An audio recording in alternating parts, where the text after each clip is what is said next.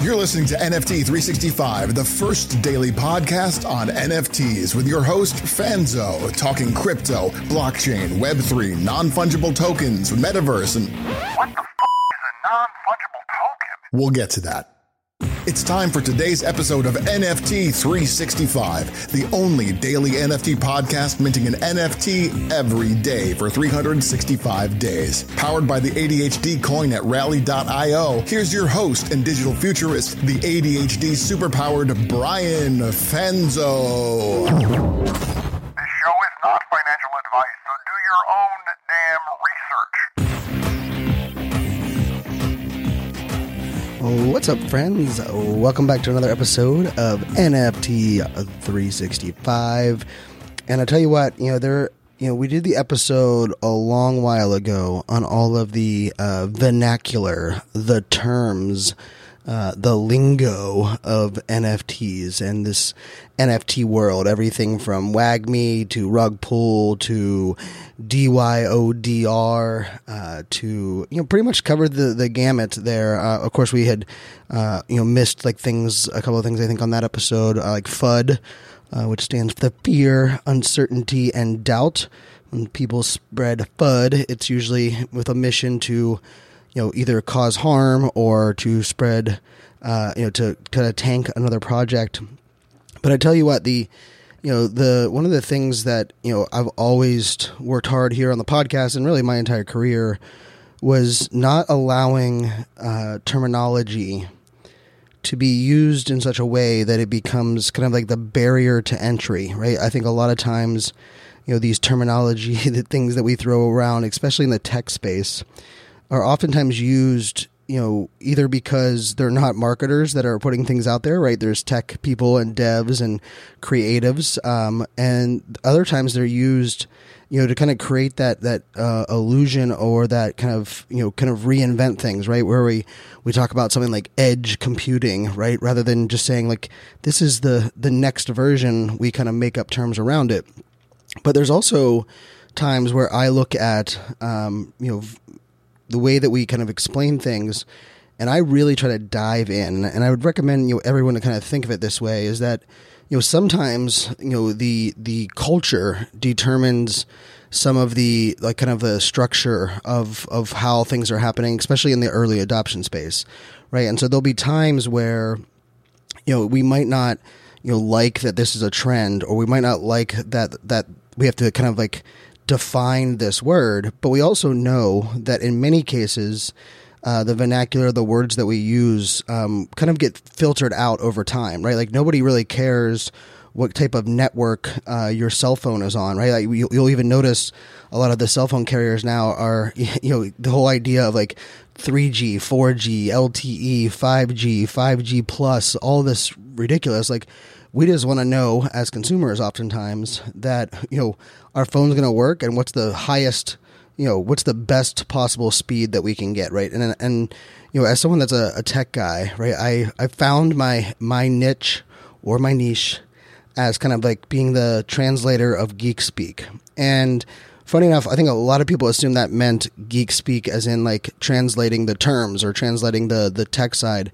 But for me, it's actually oftentimes translating the why or the how, or kind of like the bigger picture on, macro and micro trends that we see in the space.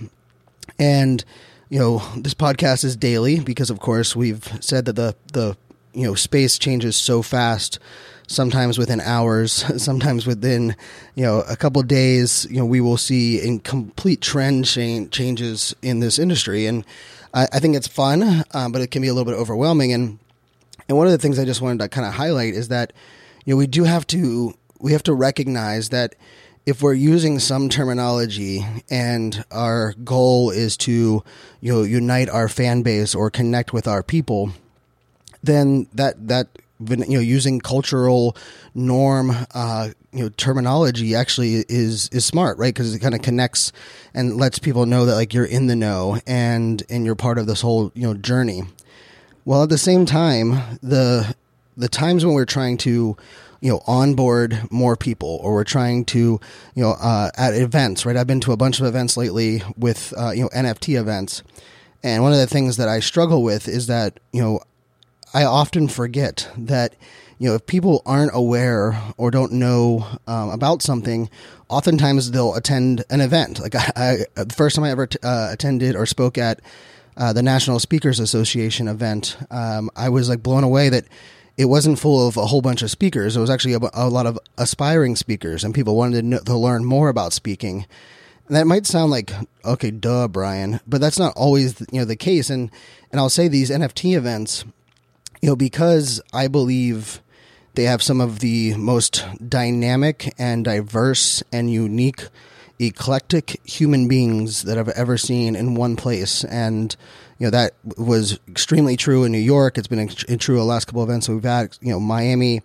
It's just that people have, to make an NFT project or really this NFT space shine, you can come at it in so many different ways, and you can have a background, in so many different arenas.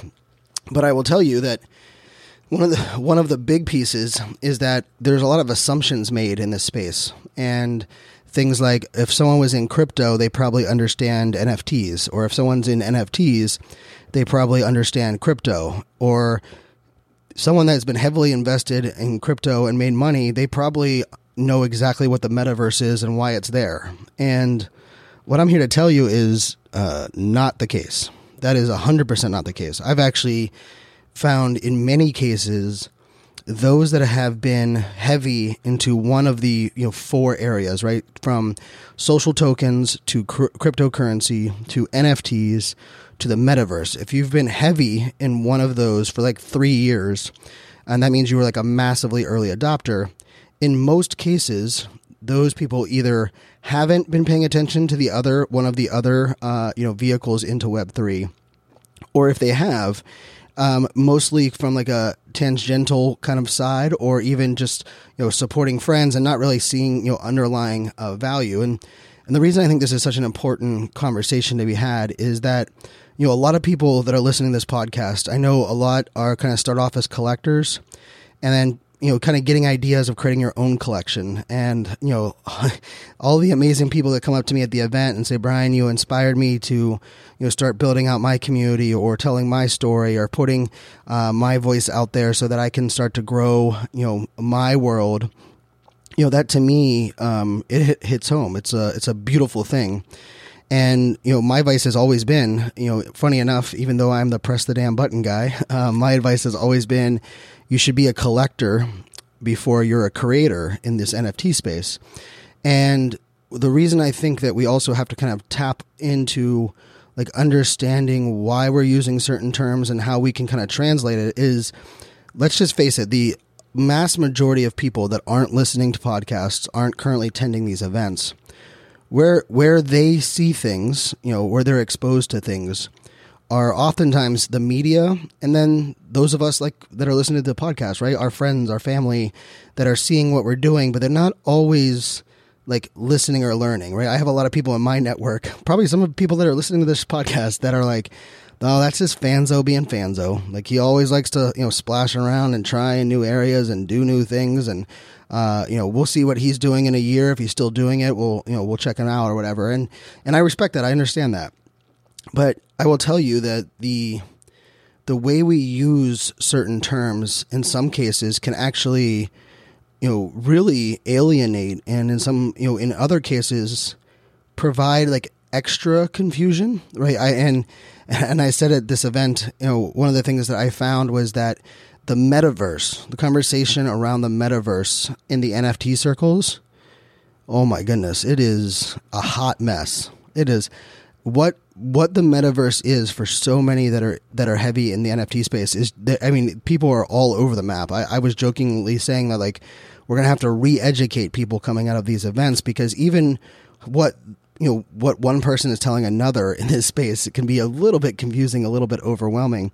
And so the other part of this that I just think we have to think about is that we also don't want to be the ones that become too reliant on the terminology or culture and not willing to kind of help drive our own version of the culture and trends.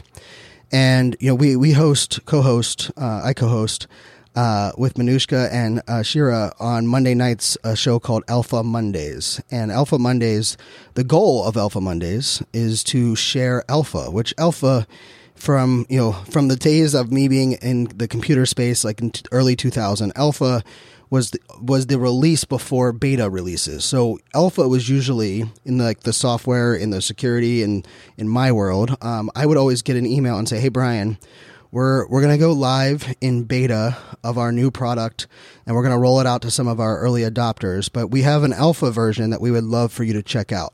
And what that meant was, it was not complete. It still had some things to do. It was kind of like that insider, like, hey, we want to give you the preview. We want to put you in the know before the others that are in the know, right? It's like that. Not really even insider information, but it's the preview. It's the stuff that allows you to kind of not only feel like you're in there first, but in some cases you get to help shape the way things are using or done. And I will say the idea of alpha here in the NFT space, it can be a little bit mucky, because some people will say that alpha is just, they're talking like, hey, here's some alpha. Our roadmap includes A, B, and C, right? Or we have some alpha for you, and it just is making a general announcement that is already on the website, right? Or, even in the sense of, when we think about things from a standpoint of, how can we make people feel important, included, but also feel like we're going to reward the early adopters, right? We take care of those that are in here first. Well, I think one of the things we just have to realize is that, if we start overusing words like alpha, or we start making people feel as though the big announcements, it is as funny as it sounds, right? It's the whole cry wolf, Little Red Riding Hood, right? We have a tendency to overly inflate minor updates or minor information, or even just information that is public that we are relabeling. And for some, that just seems like, that's not a big deal. But I think it is a big deal. I actually think we have to be extremely diligent in the terms that we're using, the way that we're using them, in the sense that we need to make sure that we don't turn our audience to crying wolf, or the idea that's like, oh, that's just normal, that's what they do, or that, hey, this is okay, like shilling is okay, or and shilling is really just promoting your project. And I think there's some ways that we can do that, and I have an upcoming episode on like some best practices for talking about your projects on Twitter Spaces, on video, at conferences. I'm really kind of break that down. I actually did about 5 years ago. I broke down. I can probably pull it up. I have a really good document on how to really maximize events, and I go through a lot of the tips and tricks, that even the things I do pre-event, the things I do post-event, the way that I change profile and on Twitter, some of those type of things as well. So, with all of that being said, the thing that I think we just have to wrap our head around, we have to own, and we have to recognize in this current day, right now, where we're at, is that words are important. But we also have to recognize that there's a time and place for us to lean into the culture, or for us to each be the translators. Imagine if we could each take on this role of translating the use cases, translating the value that we've found in this space, the value that we've discovered, the aha moments, the stories that matter most to us, and then translate them outside of our world, outside of our ecosystem, our bubble, right? And I'm determined to be speaking at a lot of events this year that aren't just NFT or crypto events. I want to bring these conversations to the masses, but I also know they're probably not ready to hire me to speak on just NFTs. So one of the talks that we're moving towards is a talk around digital ownership and redefining digital ownership, or your digital identity. And of course, those kind of talks are going to be there. But guess what I'm going to do? I'm going to integrate NFTs and the value that social tokens hold. And by doing so, I'm going to have like that right people in the wrong room and the wrong people in the right room. And the sense of what I mean by that is, how can we get the attention of those that don't want to learn about what NFTs or crypto or social tokens or metaverse are? But we know that if they see the light, if we were able to cut through the BS, they would be on. They would make this culture better. They would be an added benefit to what we're doing. So, with that being said, I'm going to challenge everyone that's listening to this podcast. Take it upon yourself to find ways to translate terminology into the public to make it easier for people to understand. And then also take it upon yourself to really be careful on who you're listening to and the words that people are using, and recognize some of those nuances and some of those things that we know are extremely important to us in this space. As always, I appreciate everyone for listening. If you haven't subscribed, please hit that subscribe button on your favorite podcasting app. And if you love the podcast even more, we would love a review over on Apple Podcast, or if you're using Spotify, you can give us a 5-star review in the mobile app. Just scroll about halfway down the podcast, and you should see the 5 stars there. They don't allow written reviews over there on Spotify, but they do on Apple. So I really appreciate it. If you want to help out the podcast, that would be amazing. But until tomorrow, my friends, make it a great day. Cheers. This show